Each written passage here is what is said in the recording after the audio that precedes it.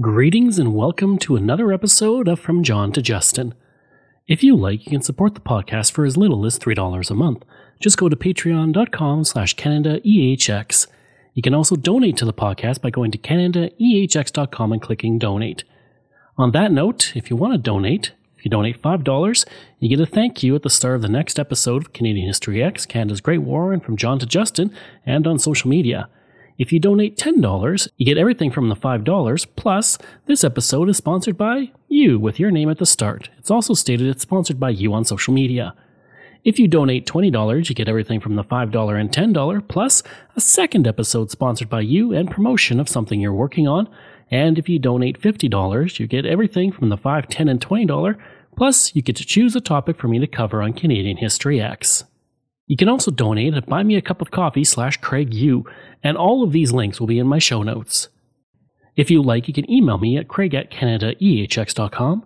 You can find me on Twitter. My handle is Craig Baird, CraigBaird, and I'm on Instagram and TikTok where I put up daily videos about Canada's history. Just go to Bairdo37. And if you like, you can find weekly videos about Canada's history on my YouTube channel. Just go to youtube.com/c/CanadianHistoryX. You can also find transcripts of every episode I've ever done on my website. Just go to CanadaEHX.com.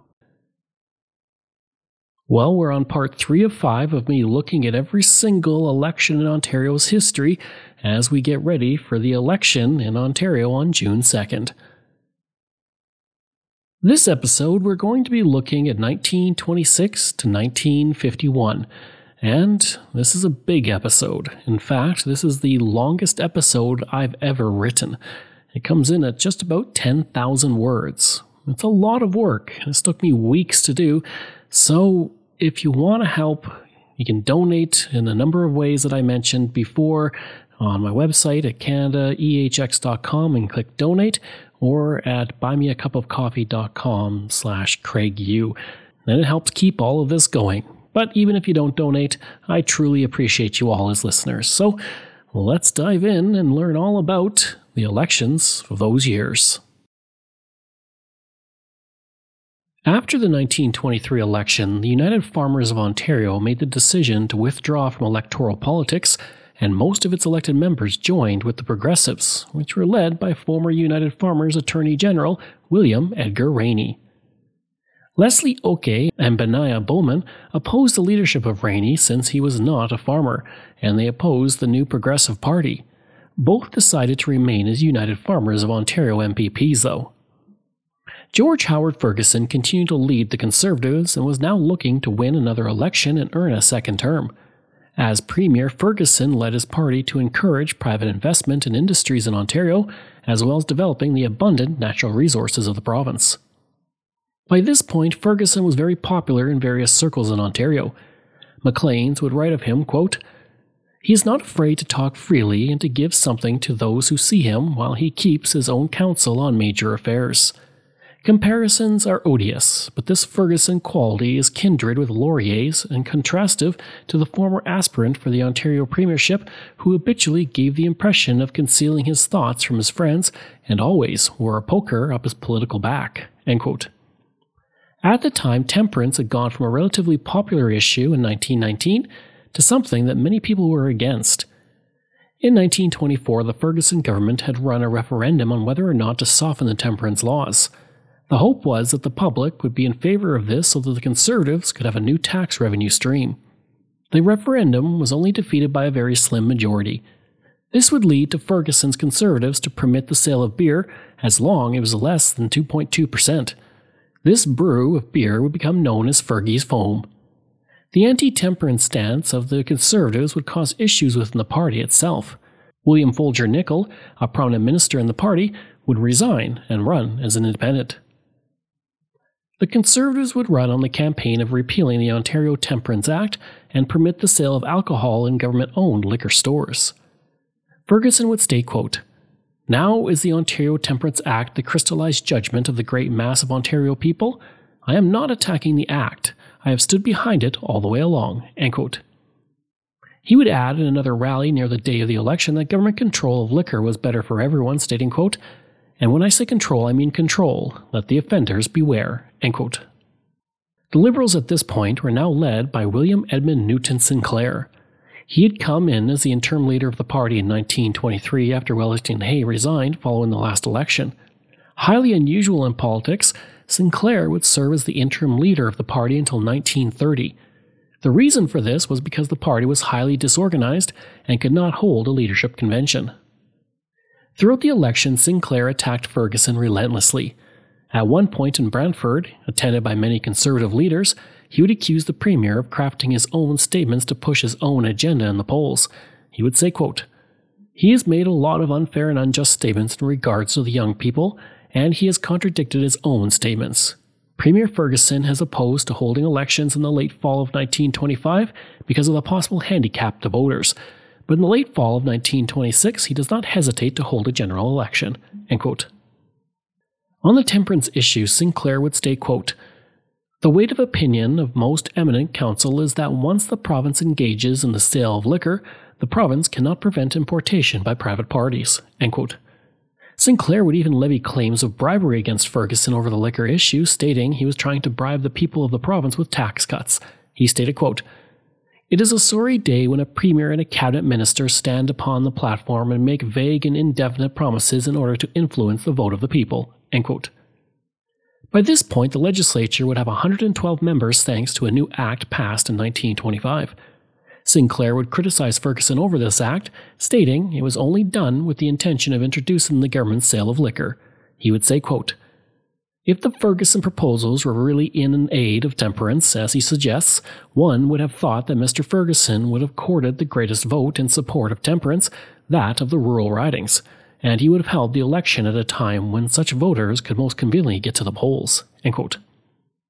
The Prohibition Union would publish advertisements stating that Emily Murphy, who was the first female magistrate in the British Empire, who praised government control in Alberta, was a cousin of Ferguson. Ferguson would state that this was incorrect, and he would threaten legal action against the organization. In the December 1st, 1926 election, the Conservatives once again won a majority, albeit a smaller one than they had in 1923 after they lost 3 seats to finish with 72. The Liberals, despite how disorganized the party was, would have 14 seats, the exact same number they had in the previous election. The New Progressive Party picked up 10 seats, while the United Farmers of Ontario collapsed. Ferguson would say upon his victory, quote, "Ladies and gentlemen, I would like to take this opportunity of expressing on behalf of the government our gratitude for the wonderful achievement today." End quote.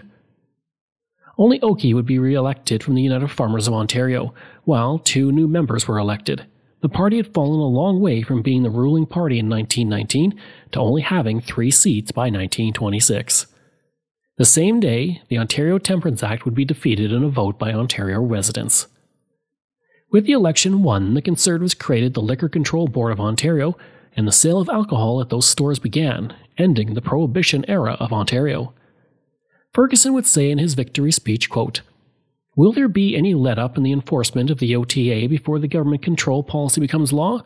Not in the slightest." End quote. By this point, Ferguson was becoming popular enough that there was talk that he would become the new leader of the Federal Conservative Party after the election loss of Arthur Meehan. As it turned out, Ferguson would have other plans for his career. 1929. The 1920s had seen various changes for Ontario politics. While the United Farmers had started the decade leading the province, the Conservatives came back into power and were now looking for a 3rd consecutive term in 1929.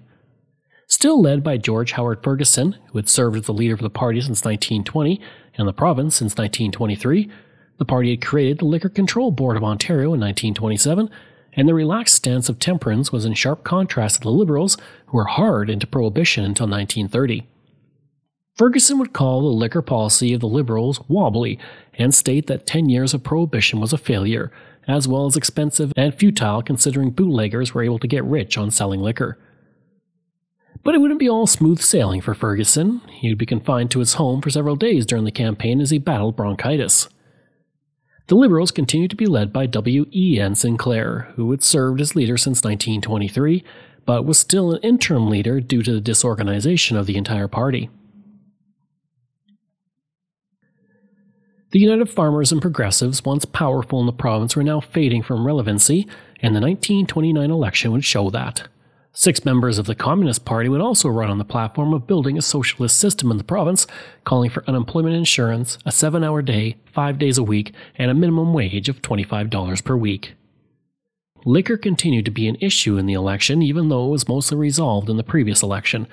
The Vancouver province wrote, quote, "If there is any Ontario election issue at all, it is the liquor question, although some candidates running away from it declare the matter settled." End quote. This election would have a unique aspect to it in that airplanes would be used for the first time for far north polling divisions around Moose Factory in the hopes of boosting returns from the area. The Premier and others would also take to the air to reach these areas that were typically inaccessible during an election campaign. In previous campaigns, dog teams were used, but that would no longer be the case. In the October 30th, 1929 election, the Conservatives saw their seat count rise by 18 seats to 90, later to increase to 92 due to by-elections. This was the highest seat count ever won in a party in Ontario's history to that point, and it would remain the most seats ever won by an Ontario provincial party until 1987, when the Liberals under David Peterson won 95 seats. The Winnipeg Tribune would write, quote, "Never in the history of Ontario has a government majority been so dominant. Only in 2 provincial elections, 1911 and 1914, was there any approach to the situation." End quote. Ferguson would call it an absolute unanimous support of his party. The Winnipeg Tribune continues, quote, "His personal popularity with his opponents as well as supporters is undeniable, and even those who suffer from his downright and even brutal attacks upon the platform admit in private life his charm and simplicity." End quote. The Vancouver Sun wrote, quote, "The high point in Premier Ferguson's tactics was the adoption of the liquor law as his own natural child. He manipulated the situation to the point where the election of a Conservative government meant liquor, and the election of any other government meant drought." End quote. The Liberals lost 2 seats to finish with 13, while the Progressives collapsed. The party lost 6 seats to finish with just 4. And as for the United Farmers, once a powerful party in Ontario, they lost 2 seats to finish with just 1. Prime Minister William Lyon Mackenzie King would write in his diary, quote, "Tonight we received returns of the Ontario election. Apparent that Liberals have only about 12 seats, and Progressives down to 2 or 3. One good may come out of elections to us federally. It may serve to keep Progressives out of federal arena in Ontario." End quote. As for Ferguson, he would leave provincial politics only 1 month after winning the election, so he could become the Canadian High Commissioner in London. He would eventually pass away in 1946, having left a strong mark on Ontario history. 1934. By the time the next election rolled around, Canada was in a very different position from only 5 years previous. The Great Depression was now raging, and with little end in sight, voters set the target of their hate on the Conservatives. This mirrored what was happening in federal politics. At the time, the country was led by Conservative Prime Minister R.B. Bennett, who was slow to respond to the crisis that was the Great Depression. In the end, this would sink his party in 1935, launching 22 straight years of Liberal rule over the country. As for the Ontario political scene, both the Liberals and Conservatives now had new leaders. George S. Henry became the new leader of the Conservatives in 1930 and subsequently became Premier as well. As Premier, he continued the expansion of the province's highway system. His government increased the highway system of Ontario from 670 kilometres to 3,888. This included the construction of Canada's first 4-lane highway running from Toronto to Niagara Falls. And while this was a big achievement, his government was doing little to help those suffering with unemployment in the cities or the low farm prices on products in the rural areas of the province. His government would also create work camps, like the Bennett government had been doing, which were extremely unpopular. The camps were created not so much to provide welfare to the suffering, but to control radical elements and move them away from the city. Many in the work camps would work on that highway system. The Liberals were now led by a charismatic leader named Mitchell Hepburn. Hepburn had been part of the United Farmers of Canada in the early 1920s, but switched to the Liberals. In 1926, he would be elected to the House of Commons, serving until 1930, when he became the leader of the Liberal Party of Ontario. As leader, and with the Great Depression starting, he supported farmers and free trade, and with his past with United Farmers, he was able to attract many rural voters to the party. He was also against prohibition, which broke the Liberal stance that had lasted for over a decade in the province. Extremely quick-witted, he knew how to make a speech and a lasting mark on the memory of Ontario citizens. This included standing on a pile of manure to make a speech and apologizing for speaking from a Tory platform. The Toronto Star would write of Hepburn during the campaign, quote, "He had a free and easy platform manner, his customary attitude being hands plunged into the side coat pockets while he wandered about the platform releasing an unflattering flow of barbed wire eloquence that no other political speaker could match, and certainly not in deadliness." End quote. Hepburn would attack the Conservatives over the toll gate scheme, which alleged that the party was trying to profit from granting licenses to sell products to the Liquor Control Board. Hepburn would criticize the Conservatives as being not only corrupt but a bloated administration, and he would pledge to auction off the government's limousines as soon as he became premier. Henry would attack Hepburn, calling him a radical that would prove to be a disastrous leader for the province. And while Henry promised to raise the relief camp wages by 25 cents per hour, Hepburn countered with the statement that the Conservatives were trying to buy the election, and that if the workers are worth 25 cents more an hour now, they were worth that 2 years ago as well. Hepburn would also use the unpopularity of R.B. Bennett against the Conservatives by reading statements made by him during the Great Depression. On June 13th in Stratford, a debate was held between Hepburn and his riding opponent, H.J. Davis. Both were heckled and interrupted in their speeches, but Hepburn would win over the crowd and was carried out on the soldiers' supporters, while Davis was trying to finish his speech. Hepburn did not let up with his accusations of corruption among the Conservatives. At one point, he stated that there was a secret pact to divide the profits from the construction of the $4 million East Block of the Ontario Legislature. Henry would dispute this, stating the only excess of cost was $185,000 for cutting Canadian stone instead of Indiana limestone. As things were looking bad for the Conservatives, there were rumors that former Premier Ferguson was going to come to Ontario prior to the election to campaign for the party. This proved to be false. The Ottawa Citizen reported, quote, "The former Premier of Ontario said he certainly was not planning a trip to Canada at present, though he might make his customary trip in the autumn." End quote. In the June 19, 1934 election, the Conservatives suffered one of the worst collapses in Ontario's political history. The party would lose an astounding 73 seats, finishing with just 17. The Conservatives lost 4 out of every 5 seats that they had won the previous election. As well, 2/3 of the entire cabinet of the party would lose their seats, 8 in total. The Liberal Party gained 52 seats, and Hepburn became the new Premier of Ontario and the youngest Premier in the history of the province at only 37 years old. A group of Liberal progressives ran in the election and stated they would support a Hepburn government, and their leader, Harry Nixon, became a minister in Hepburn's cabinet. Remember the name Harry Nixon? We'll be talking about his son in the next episode. Upon winning, Hepburn stated that he would endeavour to give honest administration to the people of the province who had helped discredit the Henry administration. He would then be part of a victory parade in Toronto that lasted through the night until he finally went to sleep. William Lyon Mackenzie King, now the leader of the opposition, would wire a telegram to Hepburn and state, quote, "You have fought a good fight and the real victory is already yours. Come what may, in following you, I have been living over again some of the former campaigns. You will discover many parallels all along the way and will live to see many more." End quote. Publicly, King stated, quote, "Too much credit cannot be given to Mr. Hepburn for the results which have been achieved by the Liberals in the province of Ontario. More than all else, his fearless, energetic, and persistent campaign is responsible for the uprooting of the Tory machine in the province." End quote. Unfortunately, any friendship between Hepburn and King would disappear by 1940 due to differences over the war effort. It would get to the point that by 1942, Hepburn would support King's nemesis Arthur Meehan in a by-election in Toronto. A new party, the Cooperative Commonwealth Federation, ran 37 candidates and won only 1 seat in the province. But the time would come for that party to lead the province, but that wouldn't happen for another 56 years. By this point, the United Farmers of Ontario had only 1 candidate return to the legislature, while the Labour Party also only had 1 member return. 1937. With the Liberal Party returned to power in 1934 for the first time since 1902, Ontario was going through several changes as the government tried to handle the Great Depression. The Liberals had helped the province regain some of the ground it had lost during the early 1930s, with mines, mills, factories, and farms starting to produce at higher levels again. Hepburn's government continued the expansion of highway projects and a focus on the increasing the output of the resource industries of the province.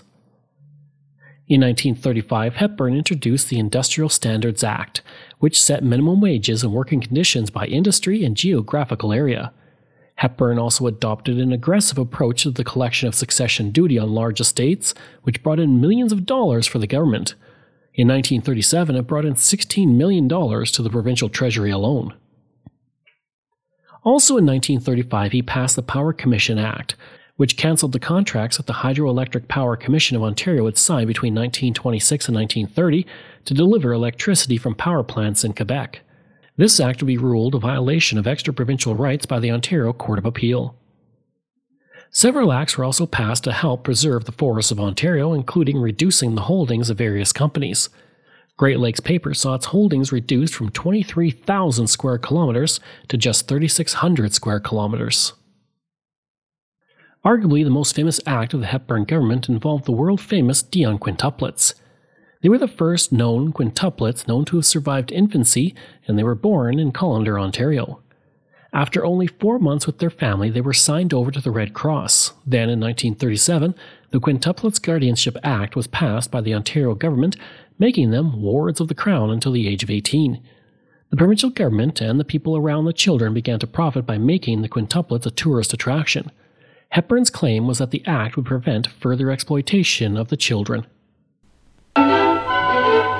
In a log house in northern Ontario, 5 tiny babies beat the odds. Eva, Annette, Cecile, Marie over there, and Emile over there. From their very beginnings, In their first bed were the butcher's meat baskets. the Dion quintuplets were closely watched by many. Early on, their father agreed to display the girls at the Chicago World's Fair, then quickly changed his mind. Still, the Ontario government intervened. It removed the babies from their family, made them wards of the Crown, and moved them to a special nursery and observatory called Quintland. It's the home of those 5 amazing children, the wonderful little girls who have taken the heart of the world by storm, the Dion quintuplets. For years, they were on display, their everyday lives under the watchful eyes of thousands of curious strangers. A multi-million-dollar tourist industry was built around them. The Conservatives were now led by William Earl Rowe again, but because he did not have a seat in the legislature because he was a member of Parliament, the leader of the opposition was George S. Henry.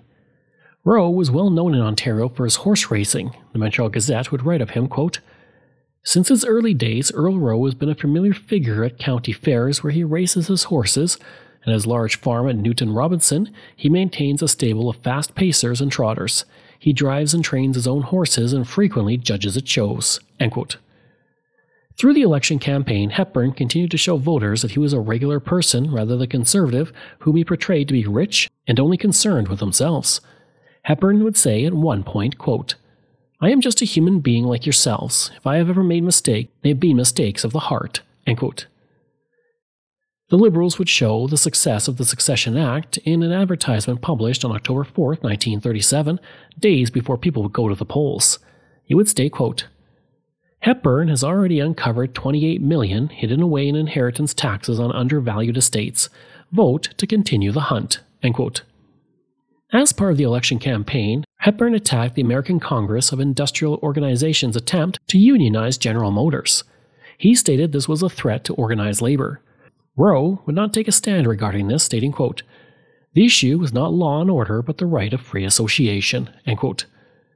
The issue of the American unionization would be why Hepburn would call the election early. The Edmonton Journal wrote, quote, "He had won warm praise for his attitude from many who were critical of his previous actions, and it appeared to him a good time to utilize this newly acquired popularity." End quote. Throughout the election, Rowe surprised many with his efforts to get the vote out for the Conservatives.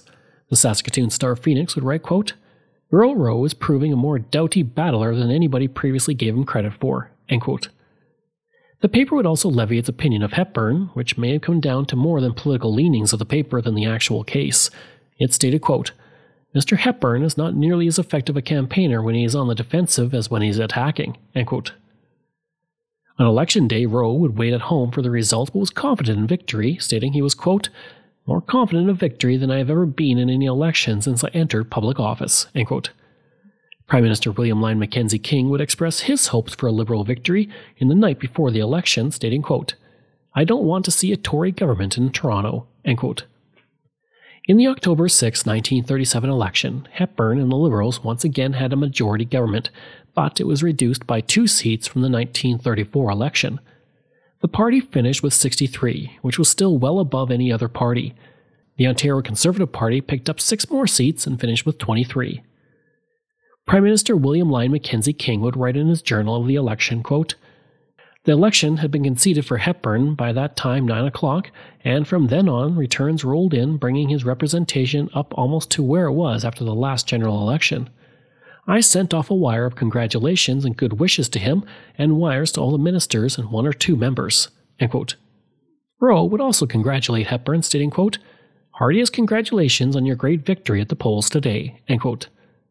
Hepburn would respond, quote, "That was the sporting thing for him to do." End quote.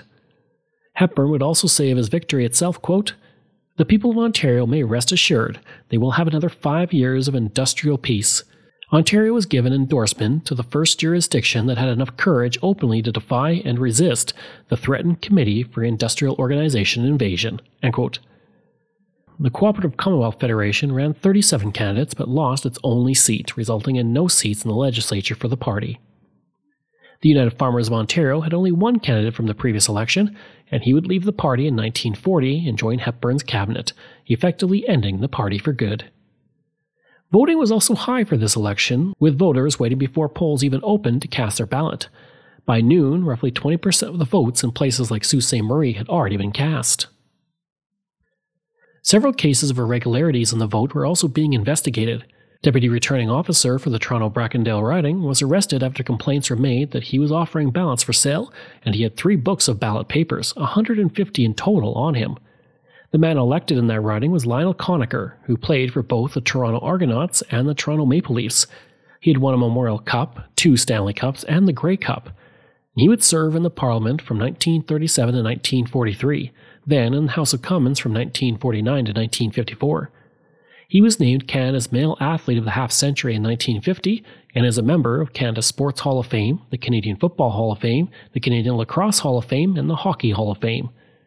He would say of the matter related to Conroy that he would pay his bail, but this application was refused. Interestingly, this election was the last to date in which the winning party won an absolute majority of the popular vote. After his brief time leading the Conservatives, Rowe would continue to serve in Parliament until 1963, including as the leader of the opposition for a few months in 1956 between George Drew and John Diefenbaker. In 1963, he became the Lieutenant Governor of Ontario, serving until 1968. 1943. After several years leading Ontario, years of conflict between Mitchell Hepburn and the Federal Liberal Party had weakened the Liberal Party of Ontario during the tumultuous years of the Second World War. The fight with the CIO from the previous election would not go away either, and Hepburn, who supported the owners of the plant and General Motors, organized a volunteer police force to put down the strike after Prime Minister William Lyon Mackenzie King refused to send in the Royal Canadian Mounted Police. Cabinet ministers who disagreed with Hepburn's decision were forced to resign. The strikers would hold out, though, and Hepburn would back down on April 23, 1937. The strike would cause a deep rift between Hepburn and King, and Hepburn would go on to criticize King's war effort. This would lead Hepburn to put forward a resolution that accused the federal government of mishandling the war effort. The Conservatives voted for the motion while the Liberals were split on it. When King chose not to implement conscription at first, Hepburn encouraged men to volunteer. This would lead to what I mentioned earlier, Hepburn's support of King's rival, Arthur Meehan, in a by-election. At one point in February 1943, he would even compare King to Adolf Hitler. Members of the Ontario Liberal Party and its supporters thought that the rift between the federal and provincial party was suicidal for the Ontario Liberal Party, and they called for Hepburn to step down. There were also rumors that the mental state of Hepburn was being impacted by a lack of sleep and too much medication. In October 1942, Hepburn would resign as leader of the party, and he was replaced by Gordon Daniel Connaught, who became the premier of the province.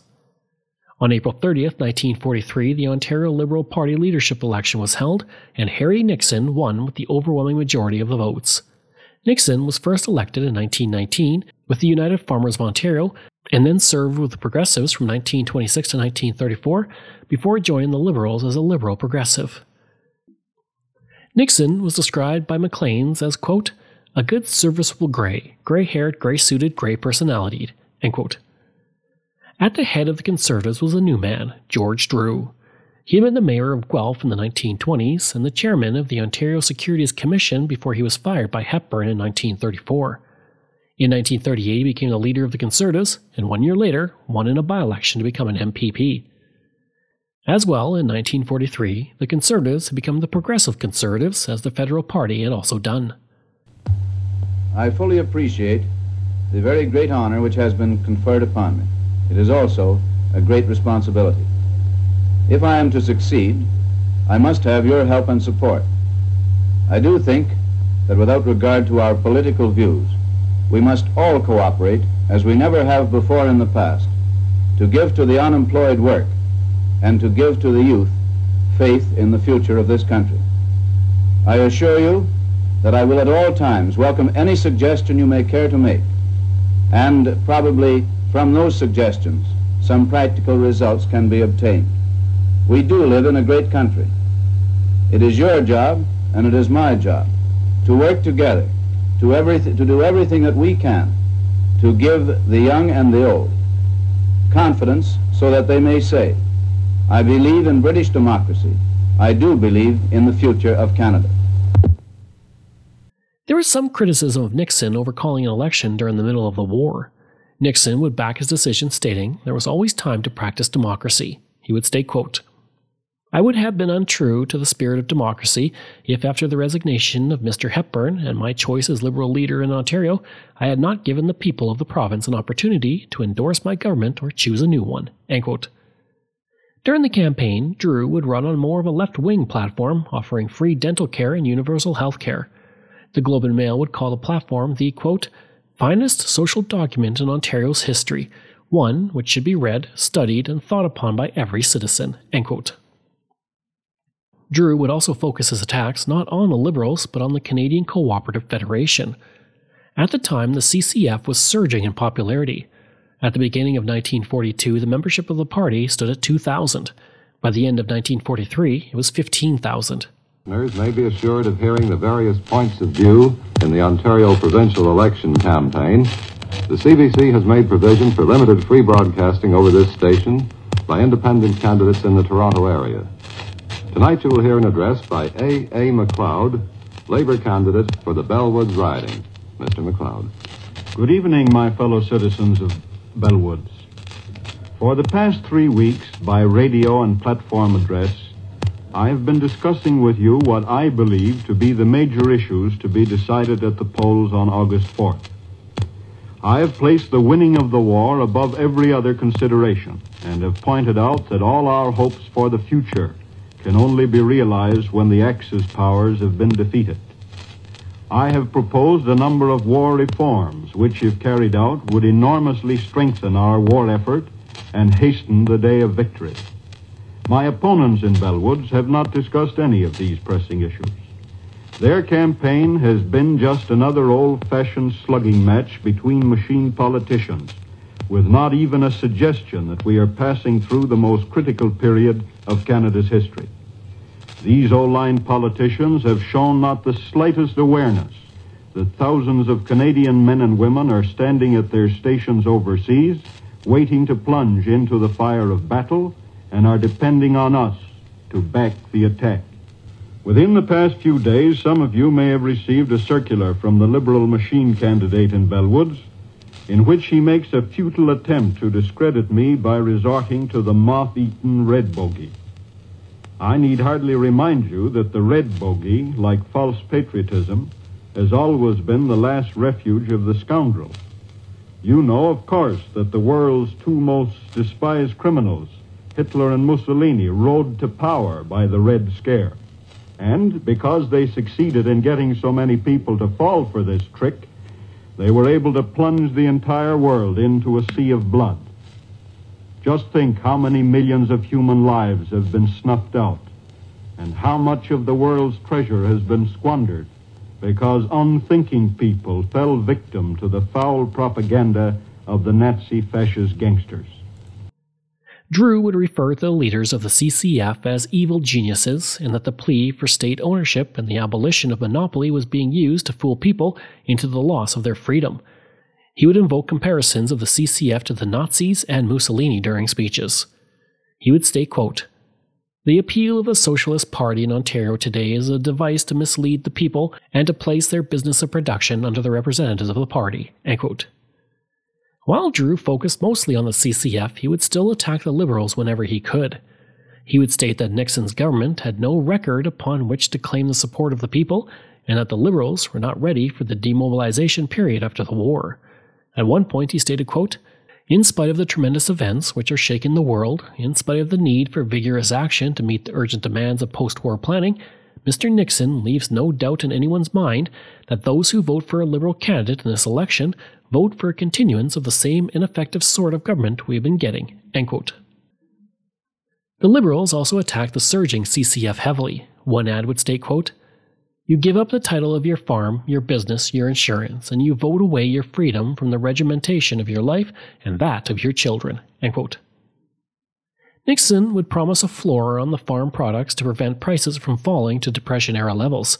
He would also state that as long as he was in office, there would be no Depression levels. He would also criticize the policy put forward by Drew that was patterned on the system of England. He would also state that the promises of Drew to reduce school taxes was not within the power of any party to fulfill. The CCF leader, E.B. Joliffe, would accuse the Liberals of using a booklet that was called a forgery to back up their claims that the CCF was going to nationalize farms.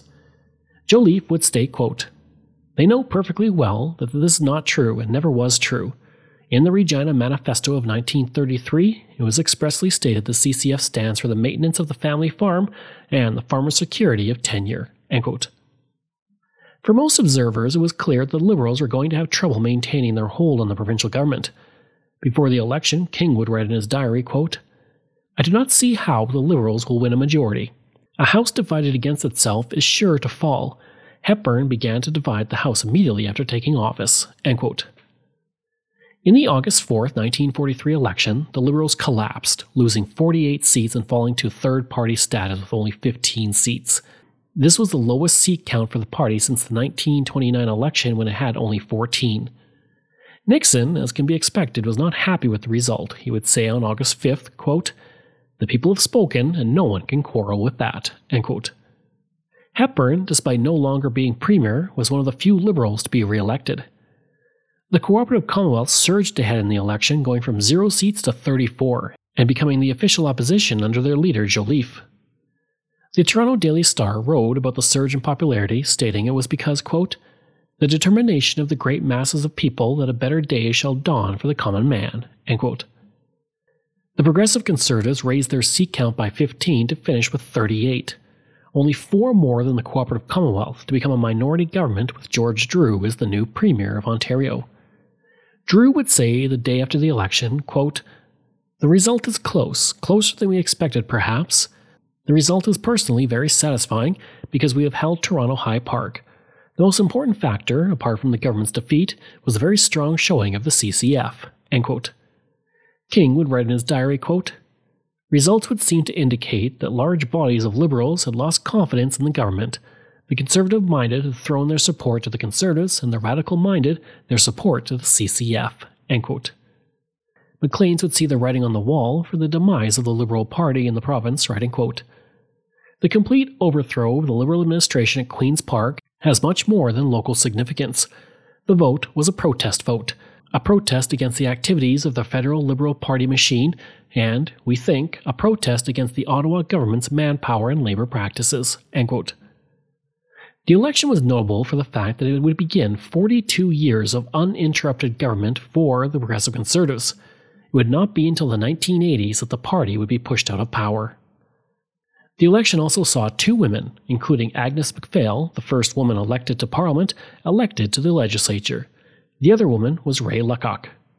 MacPhail would say that her win was because, quote, "The people have at last realized that the inaction and inefficiency of the 2 old parties is not what they want from now on." End quote.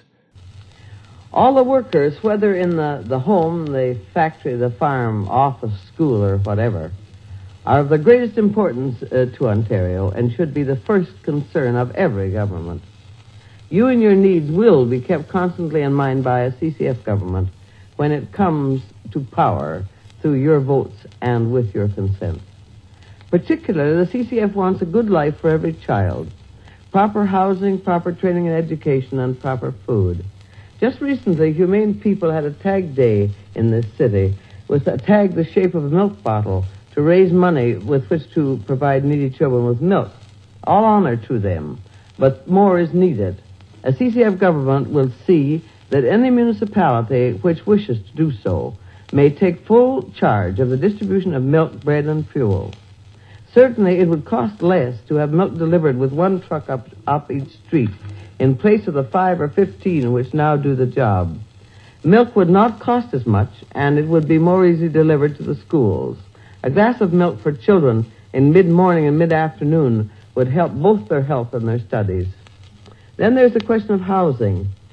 Sweden, with its social democratic government, will not allow any child to be raised in slum or near-slum conditions. If the parents cannot afford decent housing, the government assists them. Yet here, in this beautiful province of Ontario, many children are raised in one room or two for the whole family. Such conditions cause disease and distorted personalities, if nothing worse. In all, 6 women, 1 Liberal and 2 CCFers ran in the election. 2 Communists were also elected, despite the Communist Party of Ontario being banned. To get around this, they ran as Labour candidates. The election saw 1.19 million people vote, but 800,000 who could vote did not vote. Maclean's would write, quote, "Enumeration was bad, so was the weather. A lot of folks were away on vacation, and a considerable proportion just wouldn't make the effort." End quote. With the CCF announcing they would not work with any other party in a coalition, it would only be a matter of time, less than 2 years in fact, before Ontario residents were back at the polls. 1945. Over the previous 2 years, Premier George Drew spent most of his time attacking the federal government of William Lyon Mackenzie King, including his leadership during the war effort, not using full conscription, and accusing him of attempting to centralize power in Ottawa. With his minority government and the Second World War going on, Drew did not do much during those first 2 years beyond prepare for the next election. As the 1945 election approached, Drew would play to the worry people had over communism, and he would begin to conduct a red-baiting campaign. The main reason for this was to erode the support of the Cooperative Commonwealth Federation. The Ontario Provincial Police's Special Operations Branch, specifically Captain William Osborne Dempster, was tasked with investigating wartime saboteurs, but beginning in November 1943, focused completely on the opposition MPPs of Ontario, especially the CCF MPs. CCF leader Ted Joliffe would accuse Drew's government of these investigations, and Drew would launch an inquiry with a commission report to be released. The commission would begin on June 20th, 1945, while the report would be issued on October 11th, 1945. In a radio speech, Joliffe said, quote, "It is my duty to tell you that Colonel Drew is maintaining in Ontario at this very minute a secret political police, a paid government spy organization, a Gestapo to try and keep himself in power." End quote. To ensure it didn't impact the election, Drew called an election for June 4th. Rather than hurt Drew, the backlash was focused on Joliffe, and the support of the CCF would fall dramatically. In a radio address during the election campaign, Drew would state he would resign immediately if the charges by Joliffe were found to be true. He would state, quote, "The inquiry will be conducted by a judge of outstanding ability and imperial judgment. From what I have seen throughout Ontario, I am confident that I will be called upon to form a new government. However, I give my solemn and unqualified undertaking that if Joliffe's charges that I set up a political police is proved, I will resign immediately." End quote. Joliffe would state that the radio address by Drew was just an attempt to sidetrack from the issue. He would state, quote, "Colonel Drew hasn't even attempted to answer the substance of my charges. He was very silent from the secret police report on a caucus of the official operation." End quote. The commission would eventually find no wrongdoing, but in the 1970s, documented evidence proving the charge of Joliffe against Drew would be found. The election was called quick enough that there was no time to prepare any election officers overseas, and the regulations for service voting had not even been drawn up. There would be claims that the June 4th election in Ontario was actually illegal based on Ontario's own election laws. Just prior to the legislature being dissolved, the government pushed through a bill that abolished the proxy system that soldiers had used to vote in 1943, and it provided new regulations that required the service personnel to vote in their own election. Throughout the campaign, there were calls to postpone the election. The Burlington Town Council, for example, would call for the election to be postponed until after the Commission's report was released. These requests would be turned down. During the election campaign, Drew was accused of operating a system similar to that of the Nazis. This would anger Drew enough that he would launch a $100,000 lawsuit against the Toronto Star, accusing them of libel. After the Liberals saw a total collapse in the previous election, they went back to someone who brought them great success, Mitchell Hepburn. In 1944, the Liberal caucus unanimously asked him to come back as leader. At this point, Hepburn reversed his criticism of King and would even campaign for him in Ontario during the 1945 federal election. Instead, he focused on the Conservatives, calling them the greatest menace in Canada. But through the campaign, Hepburn found he was not as well received as in previous years. In Sudbury, he would say, quote, "I was given a rough ride," end quote. Throughout the election campaign, Drew exploited the Cold War tensions and pushed the message of communists in the Liberal and CCF parties while downplaying the so-called Gestapo affair regarding Jolliffe charges against the government.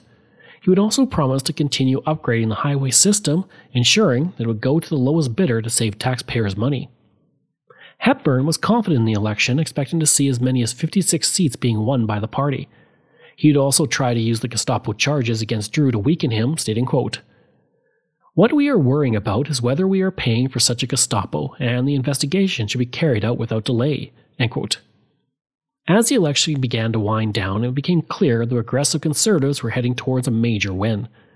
On the night before the election, Drew would say in a speech, quote, "This election is going to determine whether we're going to have a strong Democratic government in Ontario, or whether, at this critical time, we are to suffer all the evil consequences of the sort of group government which has proved so disastrous wherever it has been tried. Please let us not be in any doubt about the alternatives," end quote. In the June 4th, 1945 election, the Conservatives increased their party's seat count by 28, easily giving them a majority in the legislature.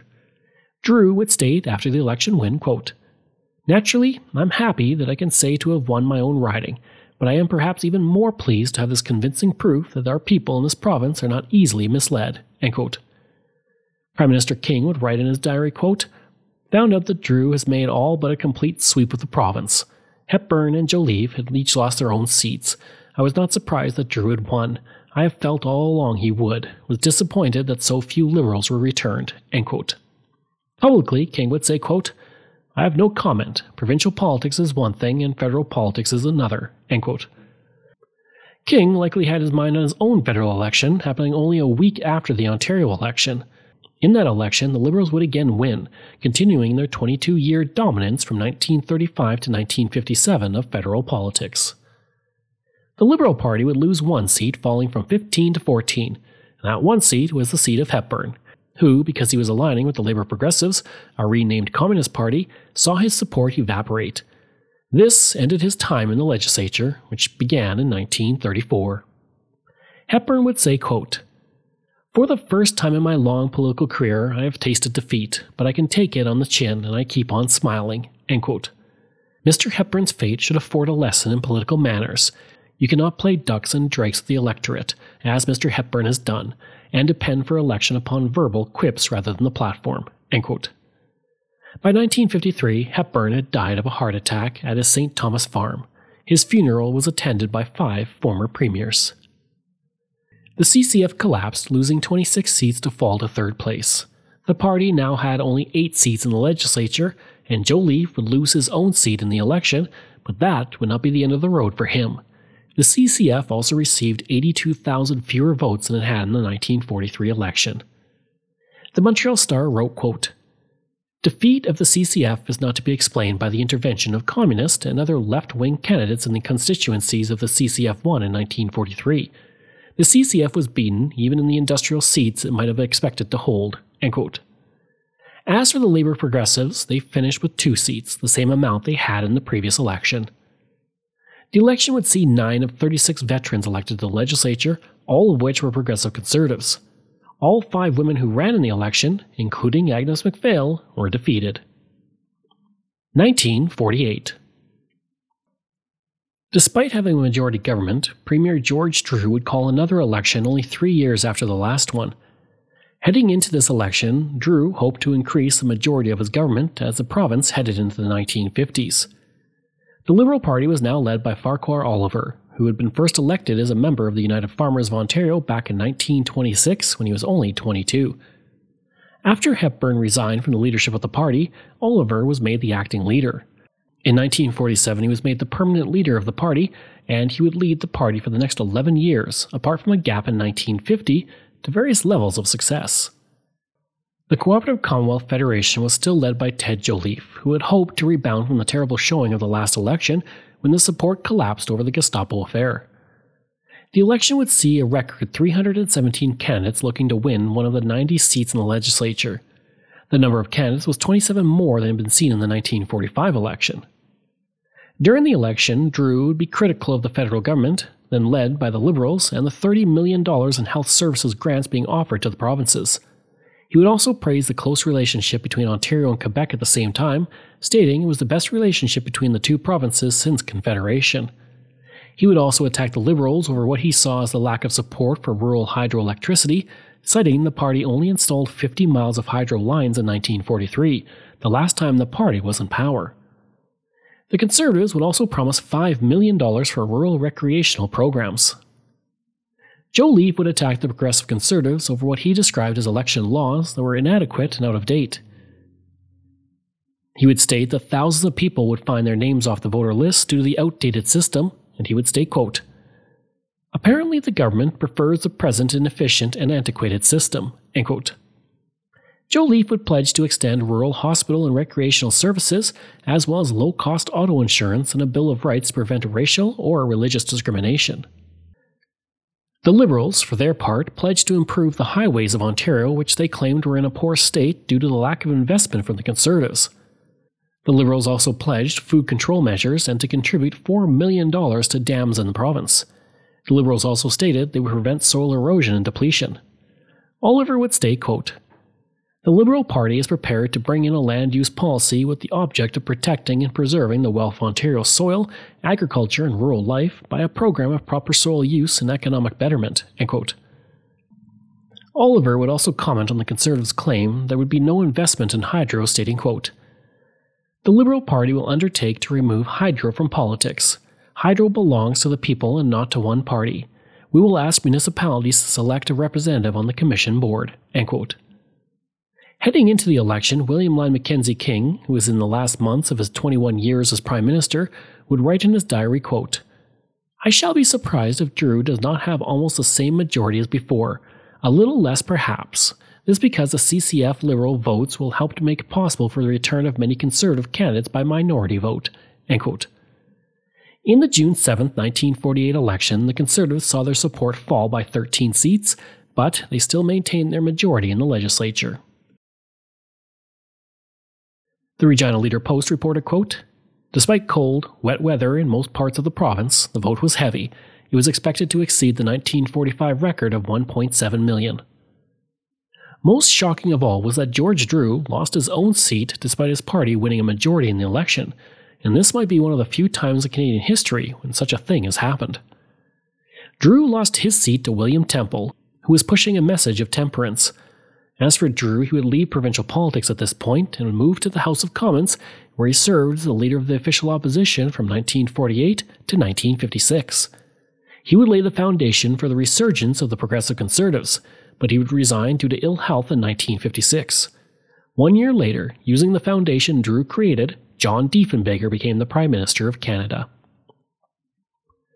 Drew would say that he was disappointed that he lost his seat, but he felt the results overall were very satisfactory and that he believed the party had won wider representation. Agnes MacPhail would return to the legislature after losing the last election. She would remain in the legislature until 1951. The Liberals would lose their position as the official opposition in the election, and that role would once again fall to Ted Joliffe and the Cooperative Commonwealth, who picked up 13 seats to finish with 21. William Lyon Mackenzie King would write in his diary after the election, quote, My first thoughts on getting results was to what lengths the responsibility rests on Hepburn's shoulders and those who are associated with him for the destruction of liberalism in Ontario. It may lead to, if not the destruction, at least the crippling of liberalism throughout Canada in the general election. He certainly opened the door to the Tories and now to the CCF to power." End quote.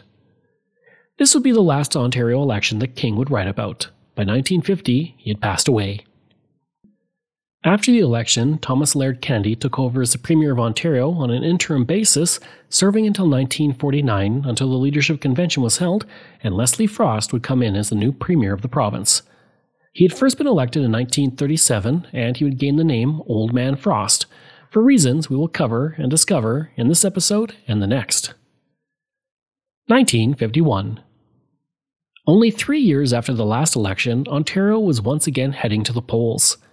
After the slight setback of the 1948 election, which saw a reduced majority, the Conservatives were hoping to regain seats and their stranglehold over the province.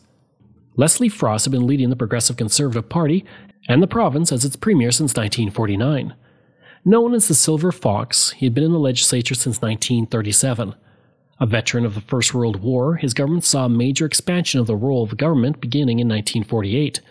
His government also increased public investment in the province's economy. The Liberals were now led by a new man as the party went through a revolving door of leaders since the glory days of Mitchell Hepburn. Walter Thompson had only been elected to the legislature in 1949 and became leader in 1950. Once again, the party was at odds with the ruling Federal Liberal Party in Ottawa. In fact, the Federal Party opposed Thompson being selected as leader. Prime Minister Louis St. Laurent got along much better with Frost and the Conservatives at the time. Through the election, Frost would play up the split between the federal and provincial Liberals over the leadership of Thompson. In response, Thompson would call St. Laurent one of his closest friends, which was not the case at all. As soon as he became the leader of the party, the Progressive Conservatives set their sights on Thompson, releasing information that stated he was paid out of the Treasury in legal fees more than any other lawyer in Canada, over $300,000. Thompson, for his part, started campaigning as soon as he was elected leader. Over the course of 12 months and 12 days before the election, he made 159 political and 97 non-political speeches. The Cooperative Commonwealth Federation was once again led by Ted Joliffe, who hoped to see his party make inroads after doing well in the 1948 election and becoming the official opposition for the second time in its history. The CCF was completely caught off guard by the announcement of the election, though. At the time, Princess Elizabeth was coming to Canada for her first visit, and the party assumed Frost wouldn't call an election as a result. Frost, for his part, wanted to take advantage of the atmosphere of the day and not let the Liberals settle under their new leader. The CCF still had a great deal of support amongst the unions. The United Auto Workers Union, the largest and most powerful labour union in Canada, put its support directly behind the CCF. Frost would accuse the Liberals of threatening to repeal the Charitable Gifts Act, which made it so no charity trust could have more than 10% of any business. Frost cited an article in the Toronto Star for the statement, which would lead the Liberal Party to cut all ties with the Star moving forward. Thompson would promise to build the best police force in the country, stating, quote, "We will build the best police force in the world here in Ontario. We must pay these men more. We must pay them for the services we demand of them. They are the men we have engaged to protect us, and they must be well paid." End quote. Frost would also state that 116 of the election promises of Thompson would put a huge burden on the residents of Ontario. He would state, quote, "Taken in all, accountants estimate that Mr. Thompson's great promises would cost you taxpayers another $100 million a year. Remember, the whole budget for Ontario is now only $250 million." End quote. Frost was not always incredibly popular through the province. Due to his labour policy, union-heavy places like Hamilton were not friendly to the Premier. He would be heckled at one campaign stop there, and Frost would tell the audience, quote, "I can truthfully say that we have a greater degree of industrial peace in the province than ever before." End quote. This was met with a response from the crowd that stated, quote, "If you say you're telling the truth, you're lying." End quote. The CCF, meanwhile, pledged to establish a Women's Bureau of the Ontario Labour Department to eliminate discrimination against women in the industry. This election would see 271 candidates enter the race, well down from the 290 that entered in the election in 1948, and way down from the 317 who contested for a seat in 1945. The election would also cost $2.5 million, the most in history to that point. Across the province, there would be 60,000 people working at 12,000 polling stations.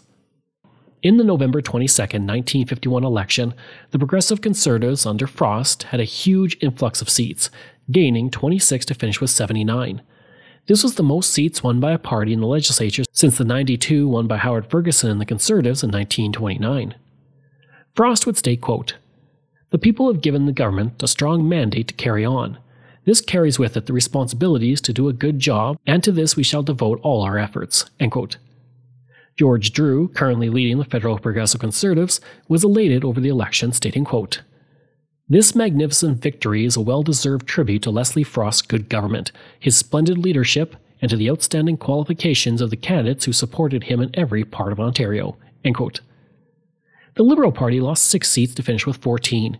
Thompson lost his seat in the election, but due to how disorganized the party was at the time, he would remain as leader until 1954. Thompson would say, quote, "There will always be another day. We're the opposition, and I'm still the leader of the Liberal Party. Sure, I'm still smiling, but there will always be another day." End quote.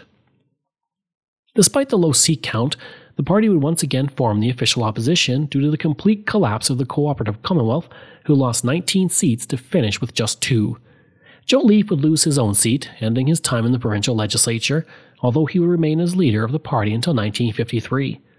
Having led the party to its greatest success to that point, he would live just long enough to see the NDP win the 1990 election. Joe Leaf would state the election was lost because not enough people came out to exercise the right to vote. He also stated the election was called at a time that was most advantageous for the Conservatives, hurting the other parties. Saskatchewan Premier Tommy Douglas, who led the CCF in that province, would say of the results, quote, "From the standpoint of the CCF, the results of the Ontario election are extremely disappointing. Since misery loves company, there is some consolation in the fact that the Liberals didn't do very well either." End quote. Future Prime Minister John Diefenbaker, for his part, was elated, stating, quote, "A big Conservative majority was expected, but the overwhelming defeat of the CCF was a surprise. The results are very, very encouraging. The Ontario elections and results of the 4 recent by-elections show a trend towards the Conservative Party that is taking place all across Canada." End quote. One person who lost her seat was Agnes MacPhail again, resulting in no women in the legislature once again. I hope you enjoyed that episode and my look at the elections of that time period. Next week, we're going to look at 1955 to 1981. And now, I'm going to go rest my throat, because that was a lot of talking and reading. If you like, you can email me at craig@canadaehx.com. You can find me on Twitter. My handle is Craig Baird, CraigBaird, and I'm on Instagram at Bairdo37. As well, again, if you want to support the podcast, you can for as little as $3 a month. Just go to patreon.com/CanadaEHX. And you can donate to the podcast by going to CanadaEHX.com and clicking Donate. I'd also like to thank all of my wonderful patrons, and I apologize if I get any names incorrect. Keelan Prignitz, Michael Matthews, Joanna Parker, Jeff Dahl, Vobs, Robert Page, Richard D., Colin Johnson, Jeff Hershey, Kyle Murray, Steve Pakin, Matthew Gartho, Lionel Romaine, Dr. Bob Turner, an anonymous patron that I truly do appreciate, Randy Hayden, Doug Campbell, Reg W., Deborah Carlson, Francis Helbling, Nick Zinri, Shannon Marshall, Clinton Martinez, Dimitri Chauve, Aaron O'Hara Myers, Robert Dunseith, Todd Casey, Catherine Roy, Luke S., JP Bear, Jason Hall, Phil Maynard, and Iris Gray. Information from Canadian Encyclopedia, Ottawa Daily Citizen, Ontario Legislative Assembly, Wikipedia, Elections Ontario, Maclean's, Montreal Star, Montreal Gazette, Kingston Whig Standard, Hamilton Spectator, Winnipeg Free Press, Winnipeg Tribune, Owen Sound Times, St. Catharines Standard, The Windsor Star. Thanks, and we'll see you again next time.